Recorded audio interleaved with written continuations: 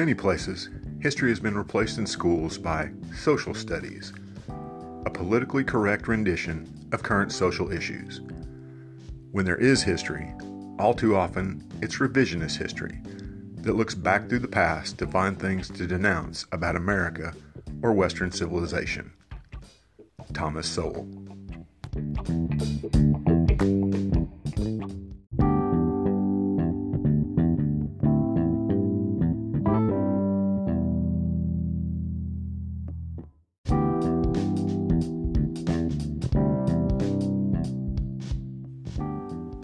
Welcome to the Revisionist History Podcast, where we set the historical record straight, no matter who it might offend. I'm Paul. Our topic is one I can't believe I haven't tackled yet, so let's correct that right now. That topic is the impact of political correctness on history, and how it absolutely, inevitably, leads to revisionist history. We should probably start by looking at the definition of political correctness. The Oxford English Dictionary defines it this way: the avoidance, often considered as taken to extremes, of forms of expression or action that are perceived to exclude, marginalize, or insult groups of people who are socially disadvantaged or discriminated against. What this means in the area of history specifically is that now the past is judged not by simply the facts of what occurred, but also through the interpretive lens of what is considered right or wrong according to our present-day morals, beliefs, and worldviews. In other words, it's not true history at all anymore. Here's an example of how PC run amok impacts history in a negative and damaging way.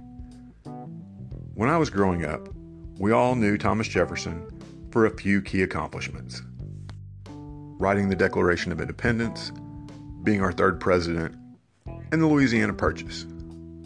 Today, when Jefferson is mentioned in schools at all, the first thing said is that he was an evil slave owner who fathered children with one of his slaves. It's true he was a slave owner, like almost every other founding father, and that he had children with Sally Hemings. The evil part is a value judgment that's far more personal than historically provable. And though true, should these two facts now not only be presented first when talking about his legacy, but as more important than his other accomplishments, to the point of negating them entirely? Okay, that was a long, awkwardly worded question. So let me put it this way. Does the fact that Jefferson owned slaves mean that the Declaration of Independence he wrote is worthless? Of course not. And if you think so, you're an idiot. This tendency toward political correctness doesn't only impact how we view historical figures, of course, but also the very events of history itself. Much of this political correctness regarding various past events is, in my opinion, the collective angst of several generations feeling guilty about events they had no part in and don't even remotely understand. For example, manifest destiny may not have been the most noble idea, at least in its implementation, but it was a natural one. The notion that it was America's destiny to be one nation stretching from coast to coast was not questioned at all by those who lived in that time, only by those today who are uncomfortable with how it was achieved. Yet even the most vocal of the PC police aren't offering to give up their home on the golf course in Scottsdale to the Apaches, or their beach house in Santa Barbara to Spain or Mexico. Part of the problem is also that it's been 70 years since there was a real and imminent threat to the American homeland, as there was in World War II. When a people forget what kind of sacrifice is required to preserve their freedoms and their way of life, they begin not only to take that way of life for granted, but often to even despise it. Thus, some today see every conflict, from World War I to the Iraq War, as American imperialism at its worst. There are events in our history where this can be rightly debated, but not everyone. And while war is never preferable, it's often unavoidable. This is as much a fact of history as any other. I'm not saying that some of the ideas behind the political correctness movement don't have their place in our national discussion. They do, provided they're not used as a litmus test as they often are, for who is right and who is wrong. But they belong more appropriately in the realm of sociology than of history. And what we cannot do, ever, is judge the people and events of the past by our current standards and viewpoints. Every generation believes it is wiser and more enlightened than the ones that came before.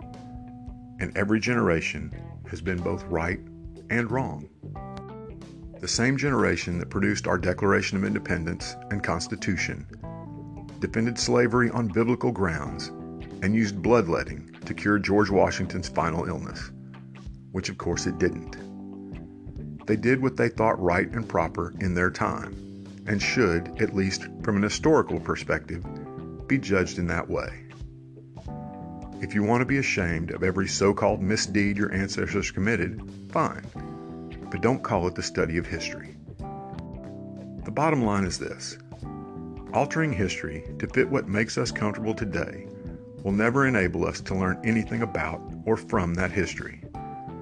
If that's the route we want to go, we should just abandon the study of history entirely and all sign up for some nice group therapy.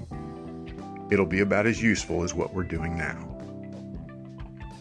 We'll see you next time.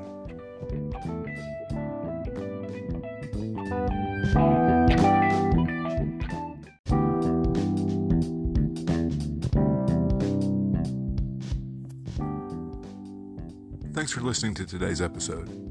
I hope you found it both informative and entertaining. If you'd like to help us keep episodes like this coming, please consider clicking on the Support This Podcast link in the show notes. Thanks a lot.